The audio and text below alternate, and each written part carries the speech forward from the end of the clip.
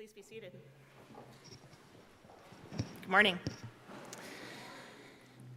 When I told my husband, Edgar, that Reverend John had asked me to do a sermon for today, he said, "Which passage?" And I said, "Oh, it's the last of Matthew's judgment parables."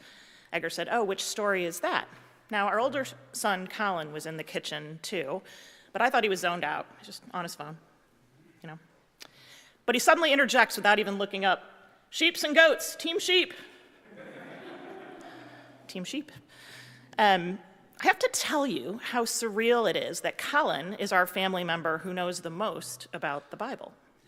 It's still quite shocking to me, but that's 4 years of Catholic high school education right there. Let's go to Matha. That's our human nature, isn't it? What team are you for?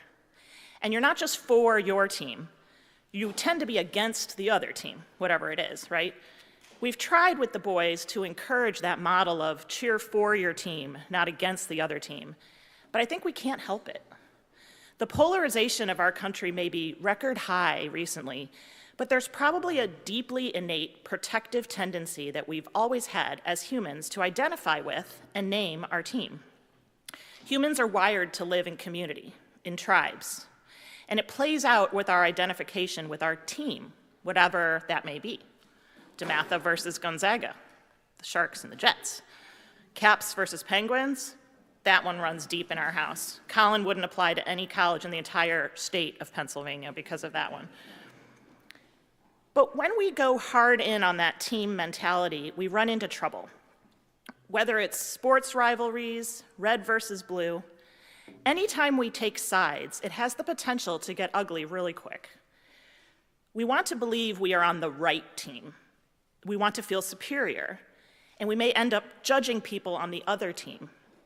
And wow, Christ the King is judging Team Goat. You do not want to be a goat. These judgment parables are tough, I think, for that reason. They're such harsh judgment. The first time I ever did a sermon here, actually, I got one of the other Matthew judgment parables that we heard a couple weeks ago, the story of the bridesmaids, where some had oil and wouldn't give it to the ones that didn't. That was tough for me then, too. I hated the idea that the prepared bridesmaids wouldn't help out their less prepared sisters. But just as I did then, with today's lesson, I take solace from the fact that this is a parable. I, as a layperson with zero religious education, don't think Christ the King is going to literally divide us onto team sheep and goat and condemn the goats to hell. The parable portrays it as an either-or, I think, for Matthew to make his point. But we as complex humans are not a sheep or a goat. Hopefully, most of us are trying to serve the needy and the vulnerable in our community, trying to be generous of act and spirit, and some days will be better than others.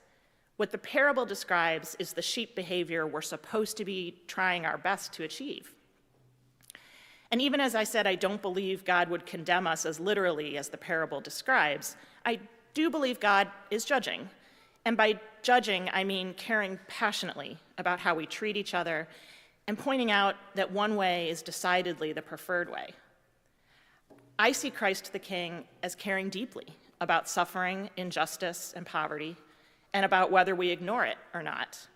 If there were no judging, it would mean God didn't care, and I think God very much does care. The late Reverend Sharon Blizzard wrote about this parable, saying, "The King is interested in what we're doing with our days and our hours, and with whom we're in relationship and how that is expressed. Are we simply hanging out with others who are just like us, doing as little as possible, whiling away the hours thinking about Christ's second coming? Or by contrast, if we're in the business of cultivating relationships, tending to the need of friend, neighbor, and enemy, and wading into life's most difficult places and situations, then we're on the right track." Sheep people weren't worried about looking good when Christ shows up. They were simply doing good in their daily lives. And by definition, people who are living that way are probably a lot less likely to hold contempt for people who aren't. They're doing their best to be in a relationship with all, even the goats. And if we strive to live this way in service to others, leading with kindness, regardless of whether anyone is watching, we probably need to do our level best to let go of that team mentality. It's not to say that you drop your allegiance to your alma mater or stop wanting your sports teams to win. But when it comes to determining who is deserving of our respect, support, empathy, and compassion, it's everyone. I think all humans are supposed to be our team. We don't have to agree on everything, but we need to acknowledge people different from us, I think, and try to understand. Because when we don't, we risk dehumanizing them, and that quickly gets in the way of our helping those less fortunate than we are. As Dr. Brené Brown writes, connection is why we're here. We are hardwired to connect with others. It's what gives purpose and meaning to our lives, and without it, there is suffering. Everyone is on our team. So let me close with an alternative sports cheering model. My younger son, Adam, is a competitive, nationally ranked rock climber. This is essentially an individual sport, but most of the athletes on the circuit do train with teams, and they compete with teams. What continues to impress me, the more time I spend at competitions of all levels, is how much the athletes support each other regardless of team.